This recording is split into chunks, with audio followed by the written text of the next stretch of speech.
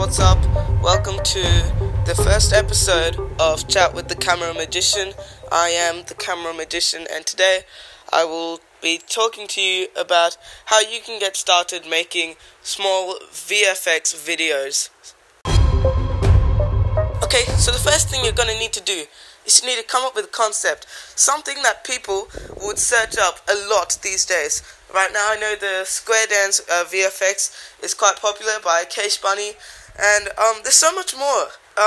So it should be something that people search a lot. The next thing, editing and filming. So when you film, you're going to need a tripod pretty much all the time, because you want to have nice still shots, especially when you're doing advanced masking, even simple masking and just simple jump cuts. So the software that I like to use Premiere Pro. It is great for masking, mask animations. It is really good, really simple to use, great for jump cuts. And depending on what effect you're doing, it depends on what software you're using. If it's something really complex, you will need After Effecks. So if it's something simple, Premiere Pro or even KineMaster.